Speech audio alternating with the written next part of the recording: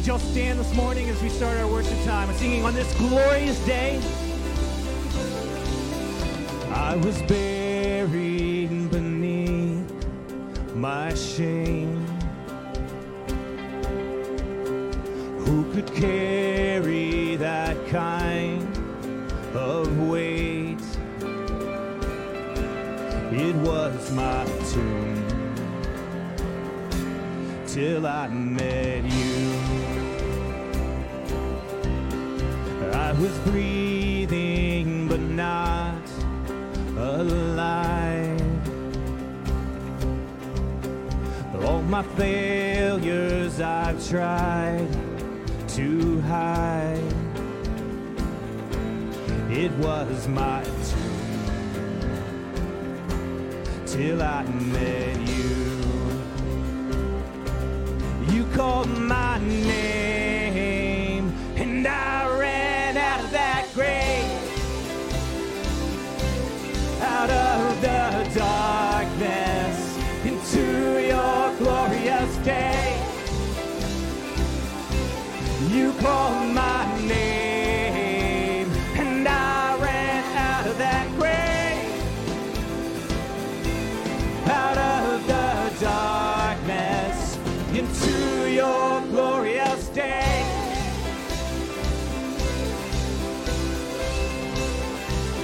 Let's sing of his mercy.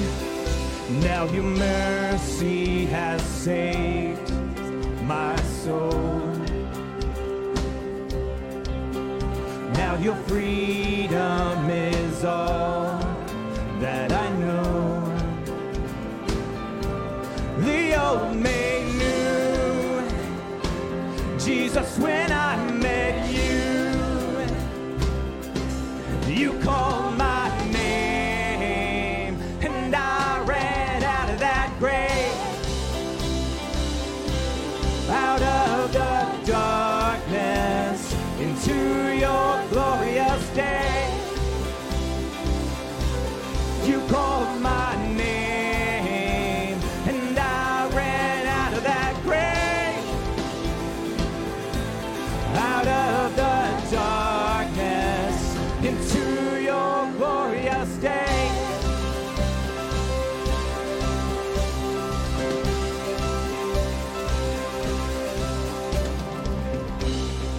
Let's lift our voices up together across the room, everyone in unison. I needed rescue. My sin was heavy.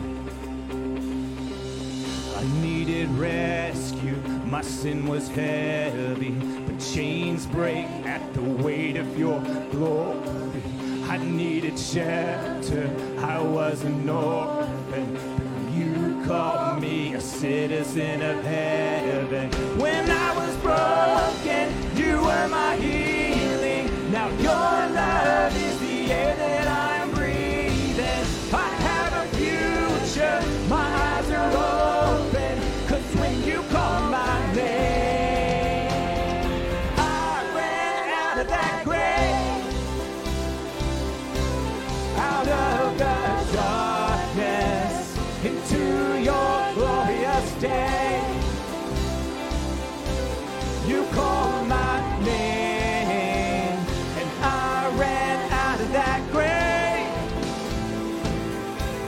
out of the darkness into your glorious day.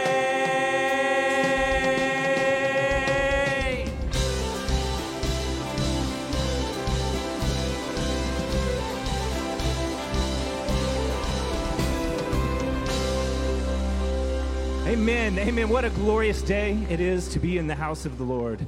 You may at this time take a seat, and we have some announcements.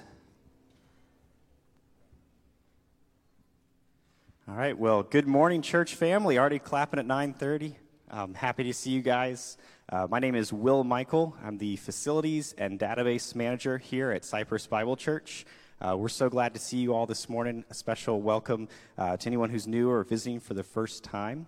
The best way to get in contact with us if you're new is to scan the QR code on the pew facing right in front of you. That way you can get more information about ministries, ask questions. If anybody needs to submit a prayer request, that's a great place to do it right there. So here at Cypress Bible Church, we say you're beginning where you are, becoming more like Jesus, and we emphasize 4 things to kind of help us move on that. We gather in worship like you're doing right now, we grow in truth, we go in mission, and we serve in love. And we have a great opportunity to serve in love. This morning, we're going to be starting kids ministry in 2 weeks on the 11th of September. And we are excited to be able to pour into our kids and partner with our parents in that discipleship. But we need quite a few more volunteers right now. We need about 12 more volunteers to serve from the birth through kindergarten age and 6 more volunteers in the elementary age. So if you feel like you can meet that need, you can either scan the QR code and let us know, or just go right out to the Welcome Center and let Pastor Brian know that you guys can serve in that way. So thank you.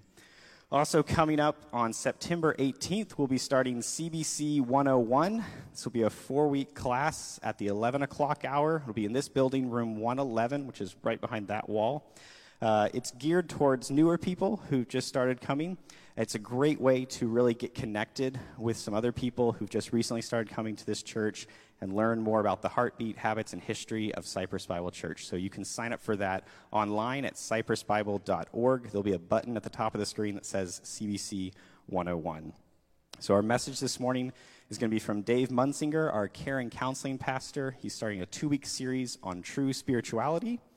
There'll be one more song after his message, and then the elders will come up and give us a quick message concerning our lead pastor search. So thank you guys for listening to that. Kevin, back to you. Thank you, Will. Just a brief note, if you're wondering why I'm up here instead of Chad.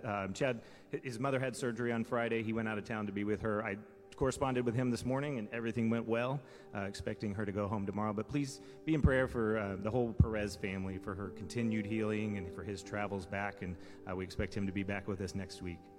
But it's my joy, my name is Kevin, if I don't know you, to be here to worship with you guys this week. As Will just said, we are going to hear a message about true spirituality. And in preface for that, hear these words from Psalm 32. This is the word of the Lord through his servant David. He says, "Blessed is the one whose transgressions are forgiven." And that's you and me, right? "Whose sins are covered. Blessed is the one whose sin the Lord does not count against them, and in whose spirit is no deceit. When I kept silent, my bones wasted away through my groaning all day long. For day and night your hand was heavy on me. My strength was sapped as in the heat of summer. Then I acknowledged my sin to you and did not cover up my iniquity. I said, I will confess my transgressions to the Lord, and you forgave the guilt of my sin." And he can forgive that because the blood of Jesus has paid for all of us, for you and for me this morning. We are going to continue to sing. We're going to sing "Jesus Paid It All." I would invite you to stand at this time.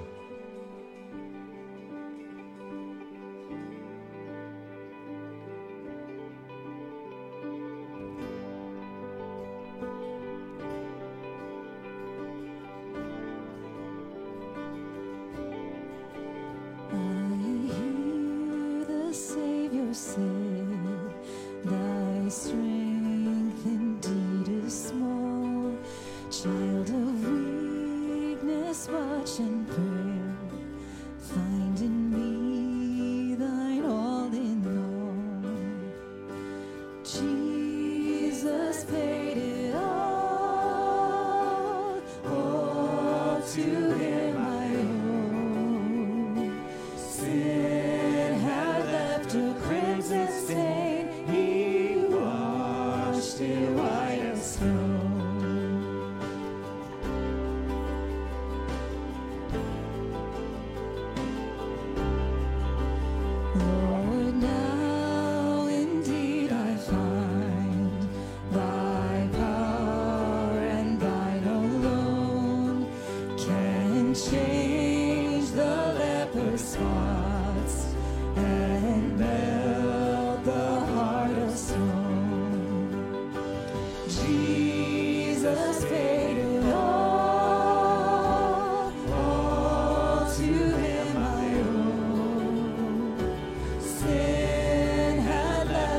crimson stain. He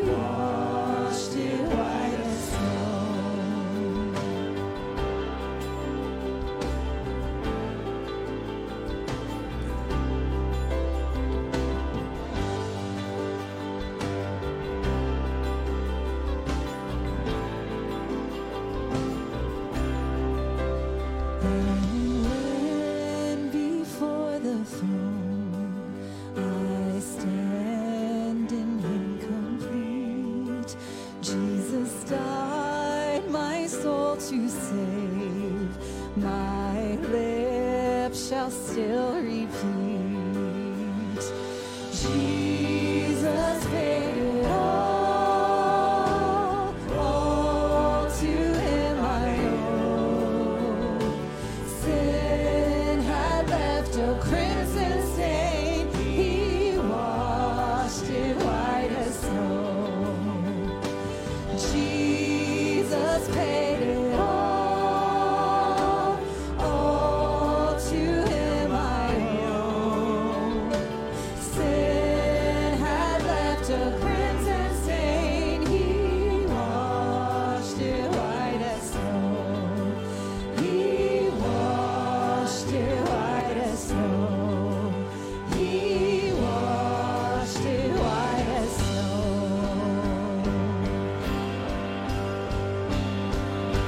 Let's lift these words up together. Oh, praise the one who paid my debt and raised this life up from the dead. Oh, praise the one who paid my debt and raised this life up from the dead. Oh, praise the one who paid my debt and raised this life up from the dead. Oh, praise the one who paid my debt and raised this life up from the dead. Oh, praise the one who paid my debt and raised this life up from the dead. Oh, praise him. Oh, praise him. Oh, praise him. Oh, praise him.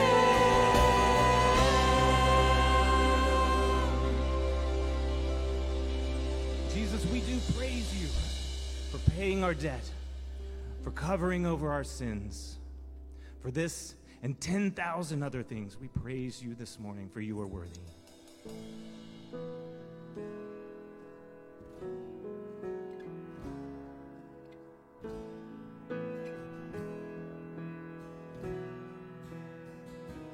Bless the Lord, oh my soul, oh my soul, worship his holy name.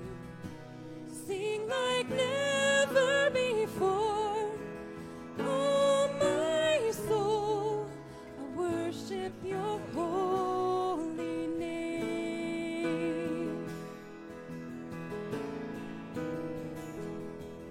The sun comes up, it's a new day dawning. It's time to sing your song again. Whatever may pass and whatever lies before me, let me be singing when the evening comes. Bless the Lord, oh my soul, oh my soul, worship his holy name. Sing like never before, oh my soul, I worship your holy name.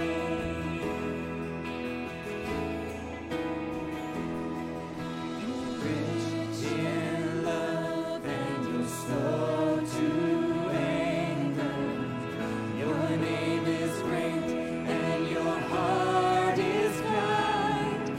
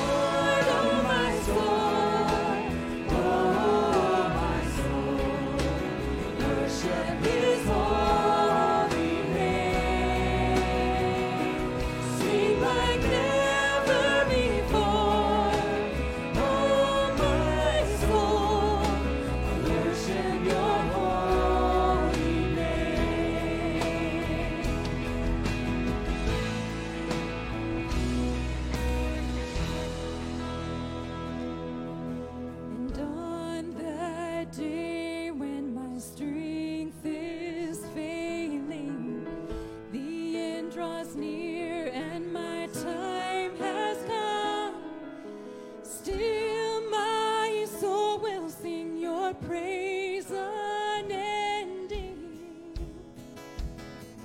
10,000 years and then forevermore.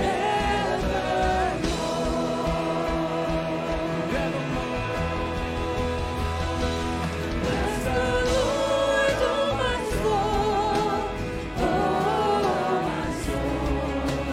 Worship His holy name. Sing like never before, oh my soul. Worship your holy name. Bless the Lord, oh my soul, oh my soul. Worship His holy name. Sing like never before, oh my soul. Worship your holy name. Yes, I will worship your holy name.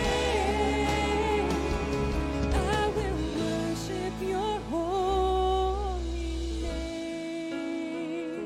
Father, we do worship you this morning for so many things that you have done for us, but for who you are. The great creator of the universe, the sustainer, the provider of everything that we need. God, we thank you and we worship you this morning. In the name of Jesus, amen.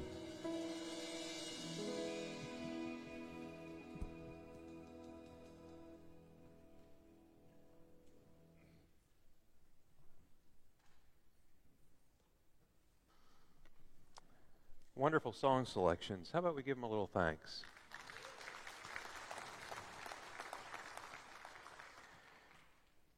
Well, the elders asked me to speak on how do we grow spiritually, and so the title of our series is True Spirituality. And yes, I am crazy enough to answer this ancient question of what true spirituality is in just 60 minutes. So let's start the roller coaster ride, shall we? If you have your booklets, you'll be benefited from it. And in preparing the booklets with Ashley Ebert, who does just a terrific job with them, there was no gold cross on it. I said I wanted a Celtic cross. She came up with this. And then we said, well, we need to put some color on it. And she says, how's gold? I said, that would be great. She said, what shade of gold? I said, whatever you think is best. Ironically, it's Pittsburgh Steelers black and gold, so if you notice that, then you're closer to heaven because of it. Sorry, that's where I grew up. So anyhow, let's take a look in your booklet that you have. On the cover insert is the introduction. And in that introduction, I just wanted to address this issue of true spirituality. And how is it found? How do we find it? And the answer is right there in the scripture from the Lord Jesus. He says, the kingdom of God has come near. Repent and believe the good news. So this week, we're going to take a look at that word repent. And next week, we're going to take a look at believe the good news. And both repentance and belief is wrapped up in the good news of Jesus Christ.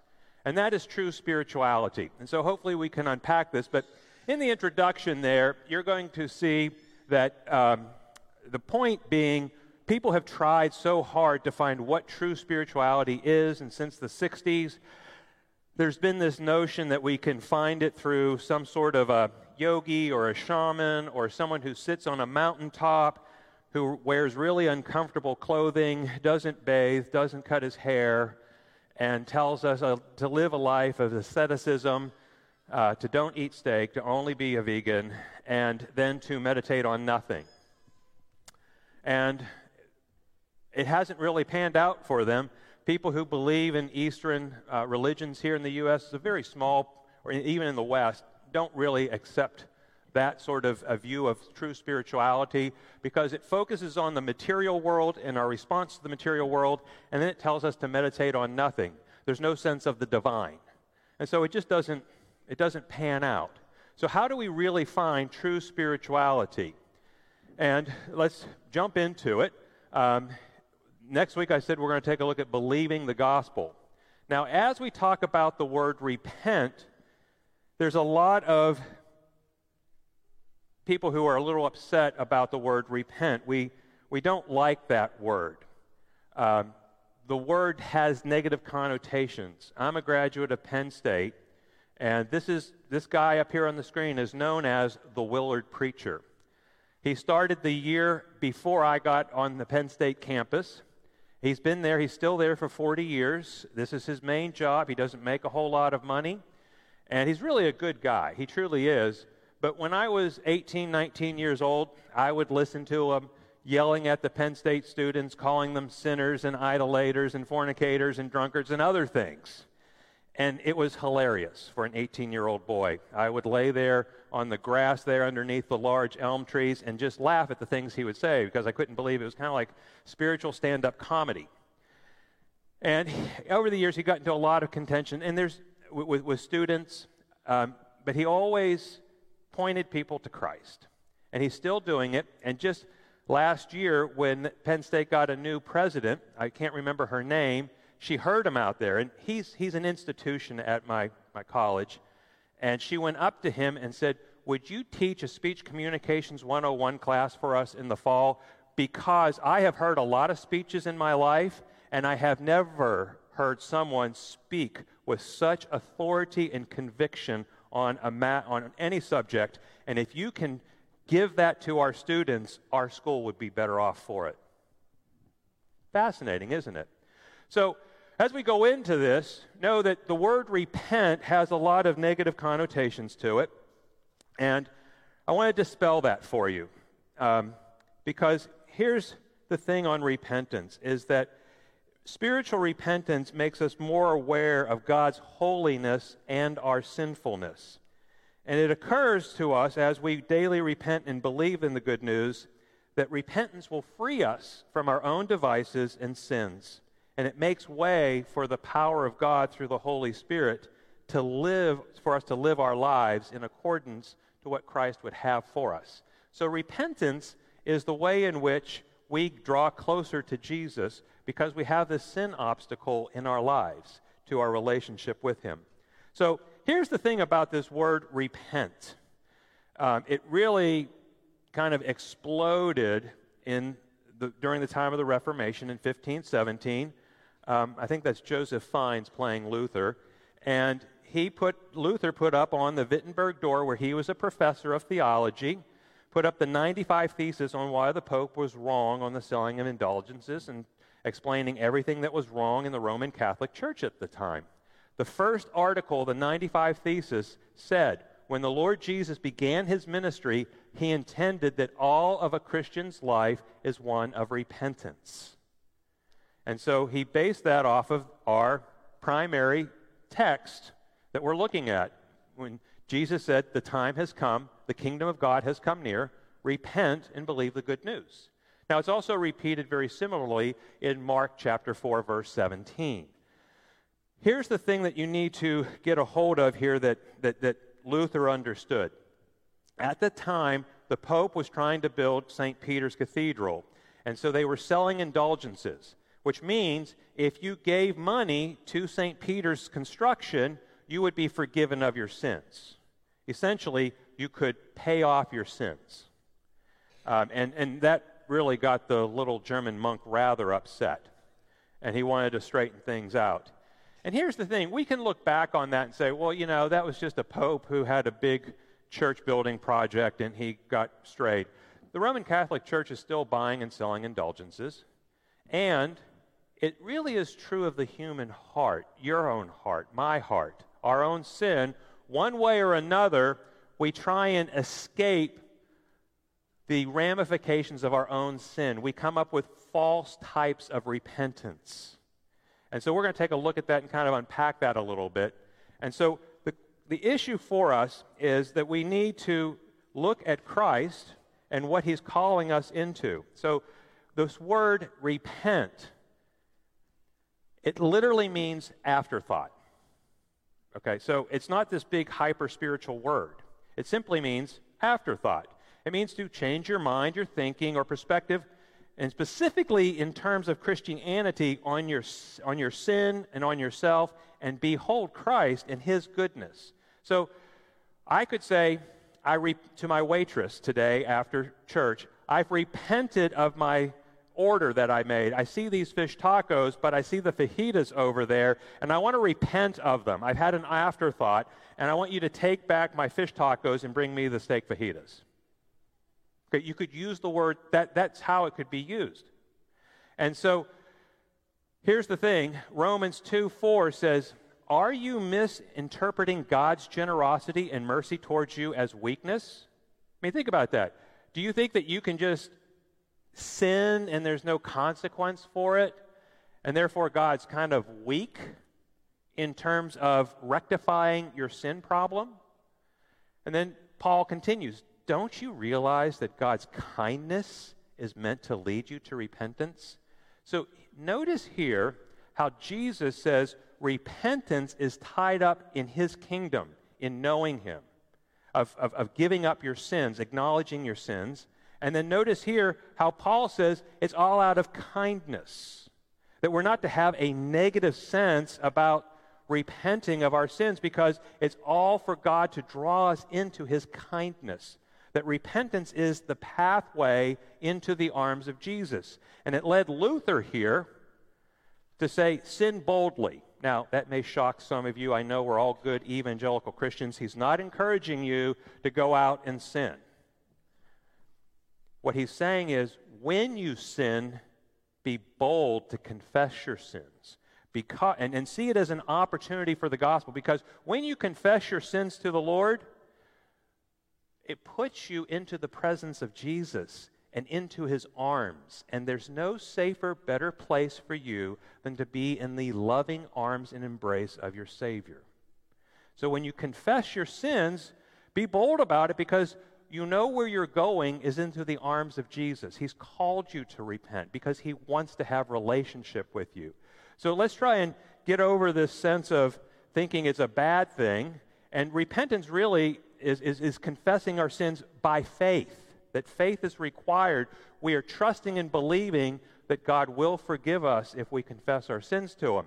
Calvin had this to say. He says, these are easy words to use, but they are the things most difficult to perform.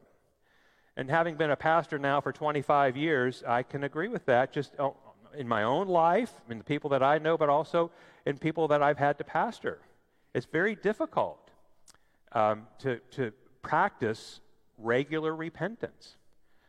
So let's take a look at God's Word in full here. Remember, the Mark passage is the overarching. Remember, Jesus started His whole ministry. That's Luther's point. When He began His ministry, it meant this is overarching for the Christian life. When He says repent, it's not just a one-time thing. It's a lifestyle. And John really gets at it here. Let me pray for us as we do a deep dive into the Lord's Word. Heavenly Father, we just ask that You would open our hearts here. Help us to see Your kindness in Your calling to repent. Thank You for the Apostle John writing this towards the end of his life, and that he was the apostle of love, and he knows love as well as all of the apostles. And he's telling us the pathway into Your love is to confess our sins. So help us to believe and trust and to know that this is the loving path into Your heart. We ask this in Jesus' name, amen. This is the message we have heard from Him and declare to you. God is light. In Him there is no darkness at all. If we claim to have fellowship with Him and yet walk in the darkness, we lie and do not live out the truth.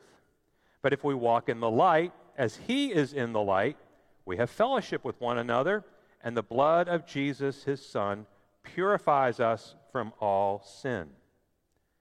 Continuing, and this is also in your work booklet. If we claim to be without sin, we deceive ourselves, and the truth is not in us. If we confess our sins, He is faithful and just, and will forgive us our sins and purify us from all unrighteousness. If we claim we have not sinned, we make him out to be a liar, and his word is not in us. My dear children, I write this to you so that you will not sin. But if anyone does sin, we have an advocate with the Father, Jesus Christ, the righteous one. He is the atoning sacrifice for our sins, and not only for ours, but also for the sins of the whole world. Amen. An absolutely beautiful passage here of Scripture. And there's a number of things that we can take a look at here in this text, but what I want to do is connect the dots for you between repentance and confession. He talks a great deal about light and darkness. These are spiritual motifs. We know that Jesus said, I am the light of the world. We also know that in Genesis 1, God said, let there be light, and there was light. We also know that the Father is the Father of lights. And so this motif about light and darkness is all throughout the Scriptures, and it's also within the Greek world and philosophy. So when John is saying this, he's creating this motif of light from God and darkness from sin. And so this passage here is being said within this artistic framework of light and darkness. And he's going to get to the point that when we confess our sin, that our sin is really like a cockroach. That when you shine light on a cockroach, it runs to the darkness. You live in Houston, you know this well. Now, isn't that a good way of thinking about your sin, that it's a cockroach, and all you have to do is shine light on him? And you see, sin does not like the light. Sin doesn't abound in light. When do people commit all their crimes and all their dirty deeds and all of their sins? After the sun goes down. Ask any police officer. Look at any police reports. Crimes in broad daylight they happen, but they just simply don't happen. And so we could delve into this light and dark theme here, but it's the backdrop for explaining how we are to confess our sins to the Lord and be in right relationship to Him out of a response to His gospel.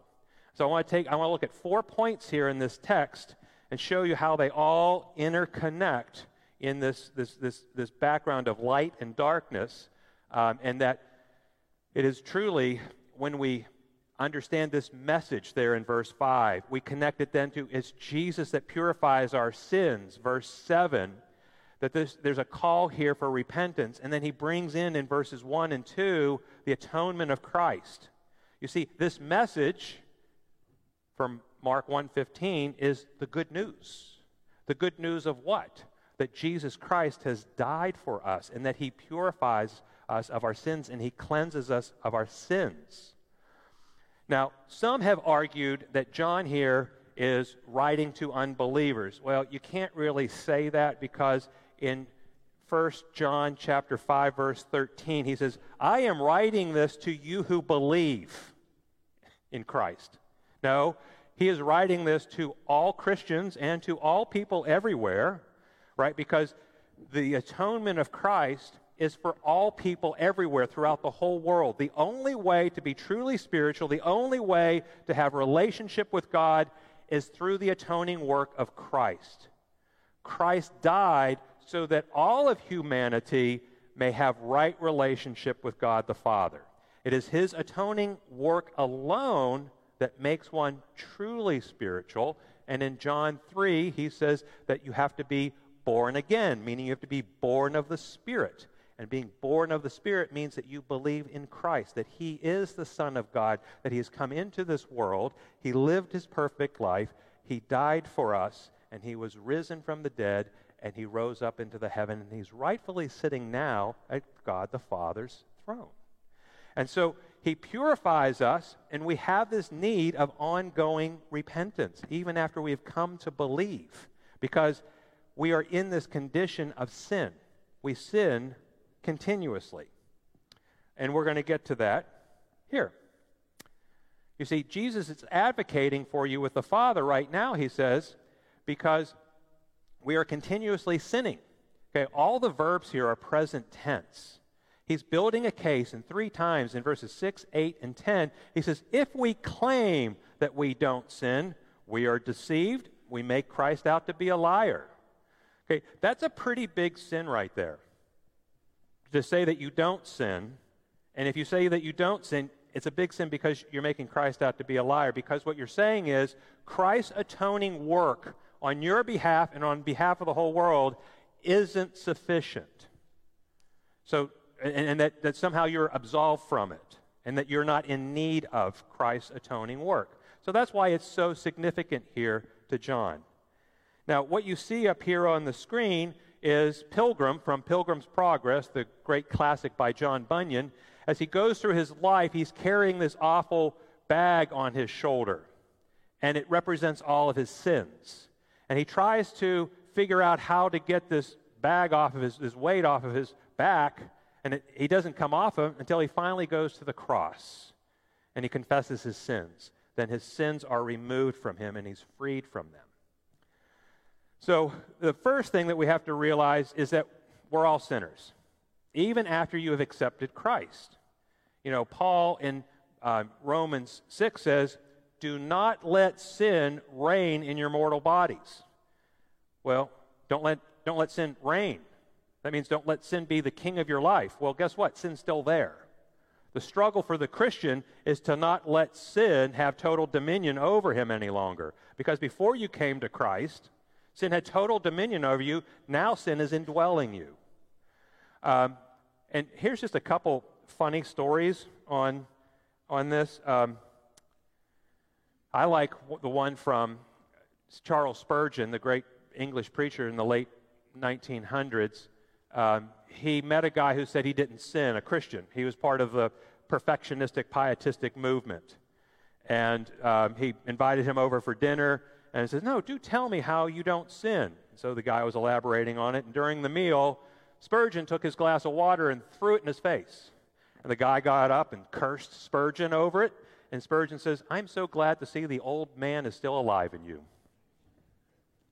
Another story like that is, I met a guy once, and he said that he didn't sin. And I said, could I talk to your wife, please? And he went, ah.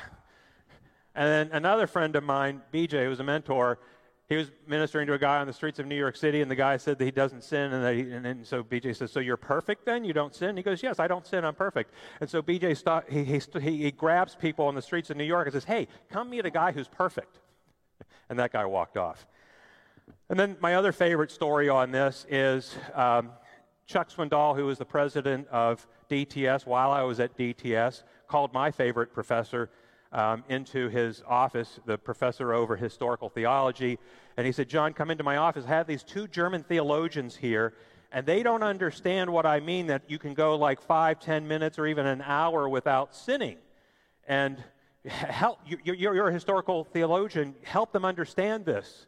And Dr. Hanna said, oh, no, do tell. I'd love to hear, Chuck, how you go for an hour without sinning. Tell me. So if you think that, you're deceiving yourself. And look what Paul said.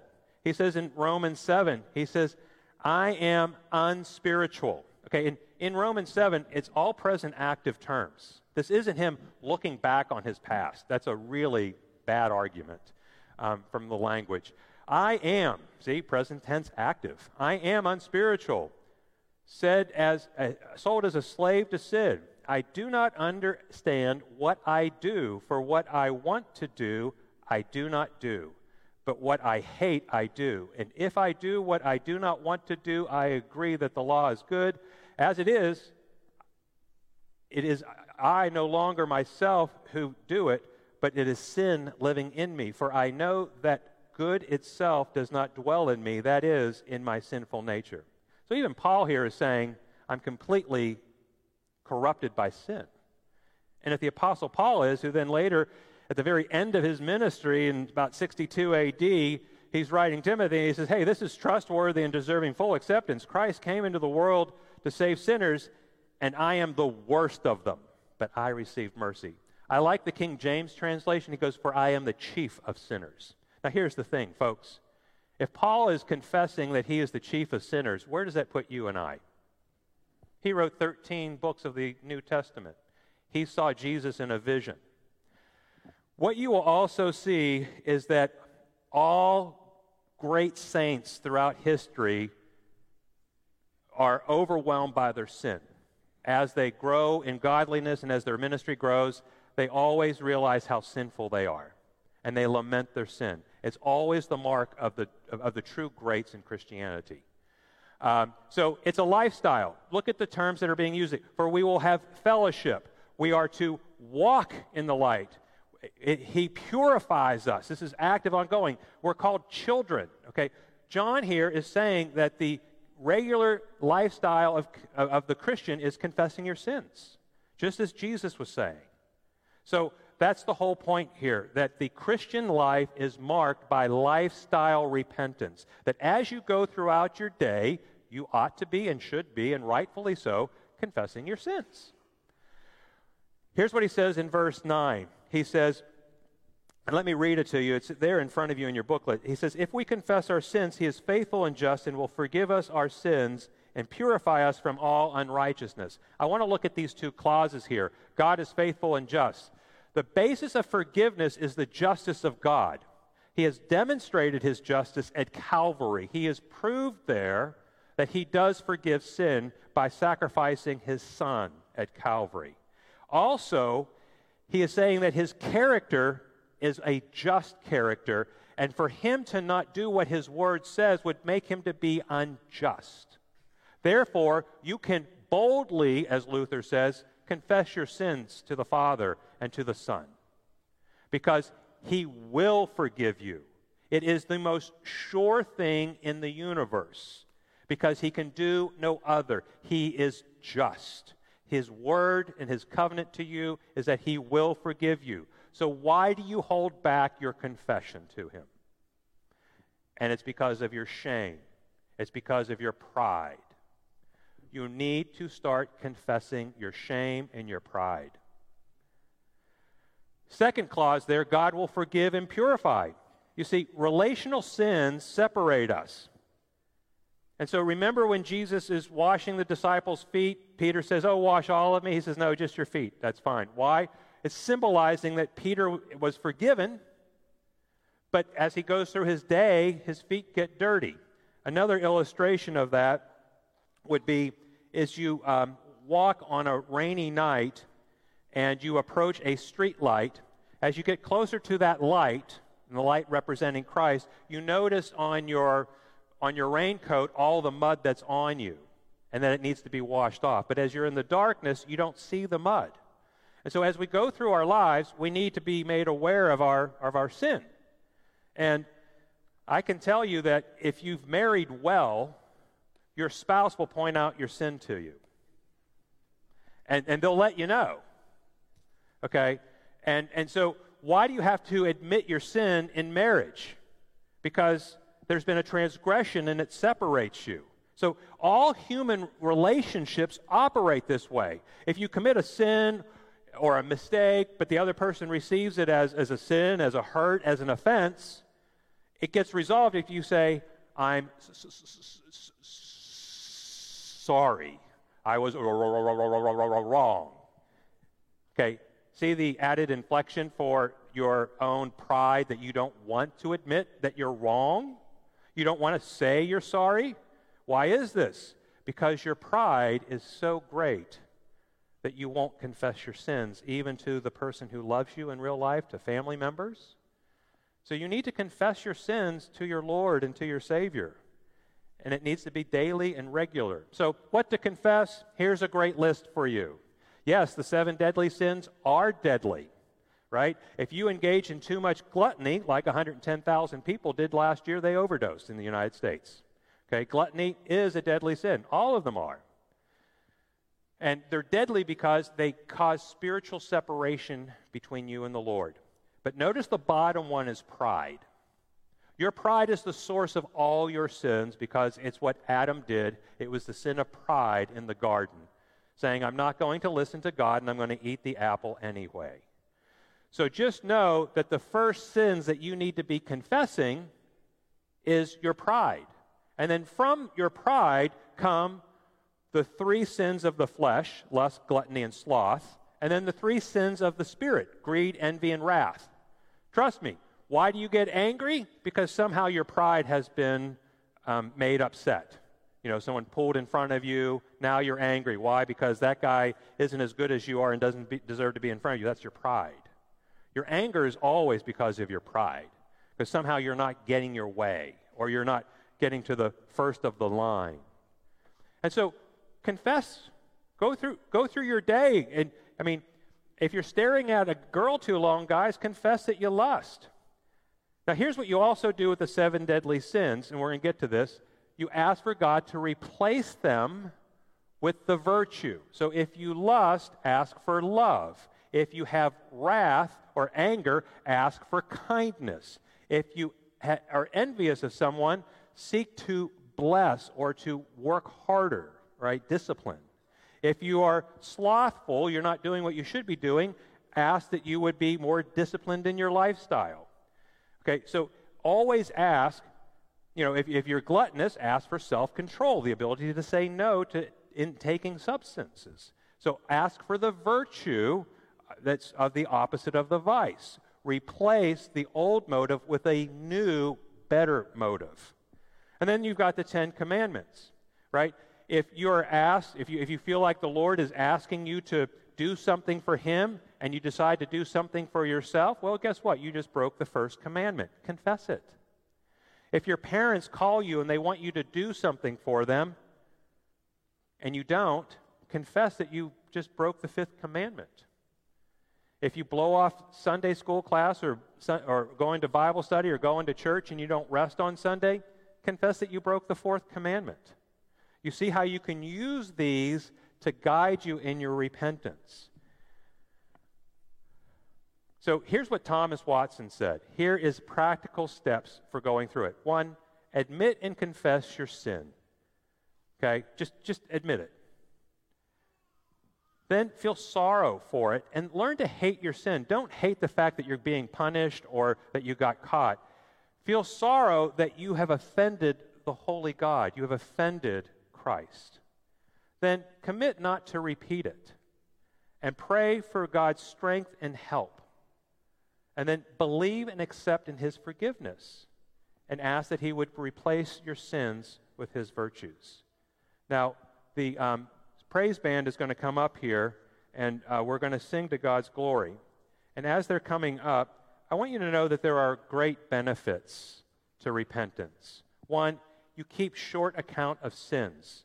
You will feel closer to Christ. And when you are close to Christ and you are in His embrace and experiencing the forgiveness of the cross in your daily life, this will bring joy to you. You will know the goodness of Christ as you celebrate His renewing work of His gospel in your life. That is a great, great benefit. You will also experience His forgiveness, and you will walk in His forgiveness. You will walk in knowing that He is just and true as He forgives us. And so there are so many great benefits to repentance. And so I would encourage you to not be afraid to show repentance and to confess your sins, because your Savior Jesus waits with open, loving arms to receive your confession. And I would encourage you to know that there is nothing but love in the arms of our Savior. Do not fear Him. He knows your sin, and He invites you to Himself. And it's only when we confess our sins that the Lord Jesus is able to work on those sins and heal us of our troubles and heal us of our problems. Amen? Let us stand and sing to God's glory.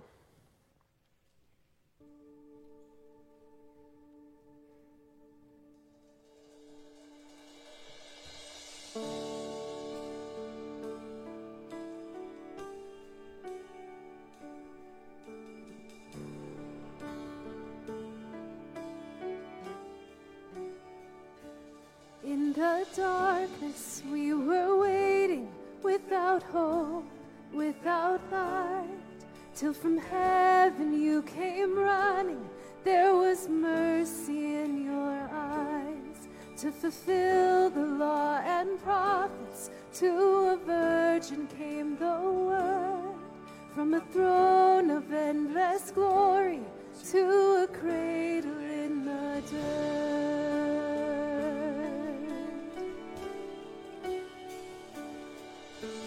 Praise the Father, praise the Son, praise the Spirit, three in one. God of glory, majesty, praise forever to the King of Kings.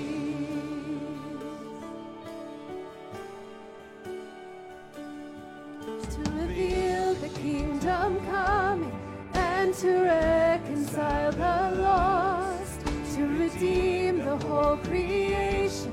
You did not despise the cross, for even in your suffering you saw to the other side, knowing this was our salvation. Jesus, for our sake you died.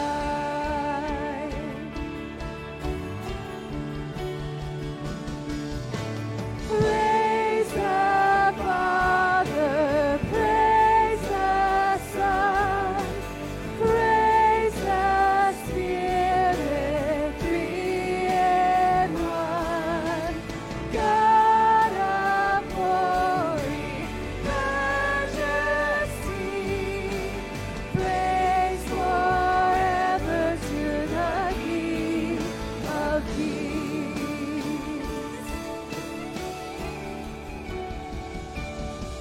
In the morning that you rose, all of heaven held its breath, till that stone was moved for good, for the Lamb had conquered death. And the dead rose from their tombs, and the angels stood in awe, for the souls of all who'd come to the Father are restored. And the church of Christ was born, and the Spirit lit the flame. Now this gospel truth of old shall not kneel, shall not faint. By his blood and in his name, in his freedom I am free. For the love of Jesus Christ, who has resurrected me.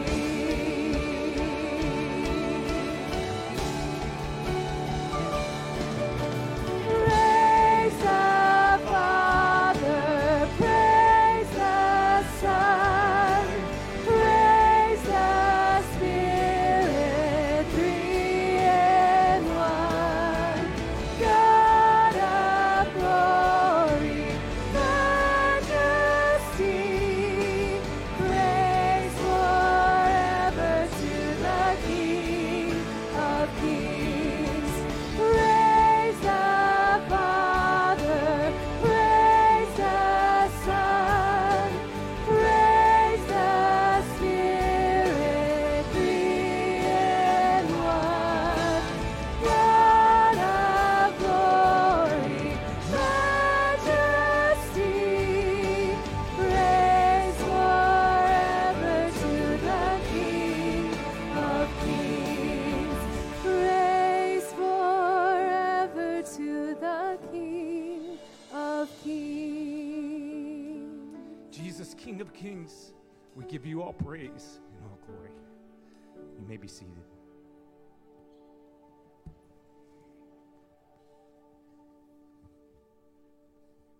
Good morning. On August the 4th, we announced that the Elder Board was unable to reach a unanimous agreement to call Jeremy Kingsley as our next lead pastor. That was the first time in the history of Cypress Bible Church that a candidate came to preach to us and meet the congregation and was not called to be our next lead pastor. Many of you are wondering what happened and why. Quite simply, we did not effectively communicate to our church body the final steps of the hiring process. That included the 2-week evaluation period which is not a formality. This caused widespread confusion and, in some cases, deep hurt. We owe you clarification and an apology. Let me give some context. Of the hundreds of applicants, Jeremy came the closest to meeting the list of talents and abilities that we considered important in a lead pastor. We saw the strengths that many of you have praised. We also noticed the gaps a few of you have pointed out. Because of the talents we saw in Jeremy, we continue to seek more information with the hope that we can address the reservations a minority of the elders expressed. We agreed to invite him to Cypress Bible Church to preach and meet our people. By formally announcing Jeremy to you, we started the 2-week evaluation period as specified in our church bylaws. During that period, adult members of Cypress Bible Church are encouraged to express their views to the elder board. The 2-week period also allows the elders additional time to pray about what we are hearing and reflect on everything we've learned through the months-long search for a new pastor. After the 2-week period, as required by the church bylaws, the elders could not reach a unanimous decision as our church bylaws require. We would like to address a couple questions that we are hearing repeatedly from church members. First, Jeremy's integrity. While the board agreed not to call Jeremy, it was not because of any moral failure or doctrinal disagreement. Indeed, we believe Jeremy to have the highest moral and ethical character, and he's fully aligned with our doctrinal statement. He's a devoted husband and father and a godly servant of our Lord and Savior. Second, like many of us, Jeremy was extremely disappointed to hear the news. But he also knew his invitation to speak to us was part of the candidacy process and not a formal call. He knew the final vote had yet to be taken. When we told him the results, he accepted the outcome with grace and had many kind words to say about the people of Cypress Bible Church. But most of all, we want to apologize to you, the members of Cypress Bible Church. We tried to communicate clearly throughout this search process. We fell short in the end. It was during this final step where we were no longer unanimous, as a few elders voted not to call Jeremy. We realized this decision caused pain to many of you and confusion throughout our congregation. We let you down. We own that. We own it. We apologize for the confusion we caused, and we ask for your forgiveness. Question today, though, is where do we go from here? We have much to be thankful for. We are debt-free. We have a strong global outreach. We have many thriving ministries, impactful children's and students' ministries. The Holy Spirit has worked throughout our community in the recent weeks as more than a dozen people have come to faith. We are not without challenges. The elders are mindful that our attendance has been slowly declining since 2001 as our surrounding community has changed. This is typical in the life cycle of churches. However, if this trend continues over the upcoming years, our church and our ministries will be at risk. So the question is, how does CBC respond? Well, in addition to meeting the needs of existing church members and attenders, we need to reach others in our community who have yet to hear about the life-changing gospel of Jesus Christ. Ultimately, how can CBC become a place where new believers can be discipled and engaged in the work of God's kingdom? In March, we assembled a Next Generation Task Force, a group of selected staff members, pastors, and members of the congregation. They've identified improvements to make it easier for people to feel welcomed and build connections and get involved in discipleship and serving. These improvements are initial steps that will take time before an overall strategy can be developed to reach the next generations. We are committed to finding a lead pastor who can lead us forward with vision, shepherd and challenge our staff and our leaders, teach and preach the Word of God to a wide range of people and a wide range of spiritual maturity. On behalf of the Elder Board, we thank you for your prayers. We need them. We will strive to earn your trust and your support as we move forward. The elders are committed to keep you informed on a monthly basis as we pray and plan the next steps in our lead pastor search. If you have any questions, please feel free to reach out to any elder. Our names and numbers are in the bulletin. Let me close in prayer, please. Lord God, we ask for your guidance and wisdom as we seek our next lead pastor. Please strengthen and unite us as a church as we move forward. We ask this in the name of your Son, Jesus Christ. Amen. Would you please stand for the benediction? Gentlemen, we love you. The amount of pressure that's on you guys is great, and we know it. May God bless you. Be of good cheer. Christ has overcome the world. He has a solution for us. Hear now the benediction. May the love of God the Father and the grace of his Son, the Lord Jesus Christ, and the fellowship of the Holy Spirit be with you today and forevermore. Amen. You're dismissed.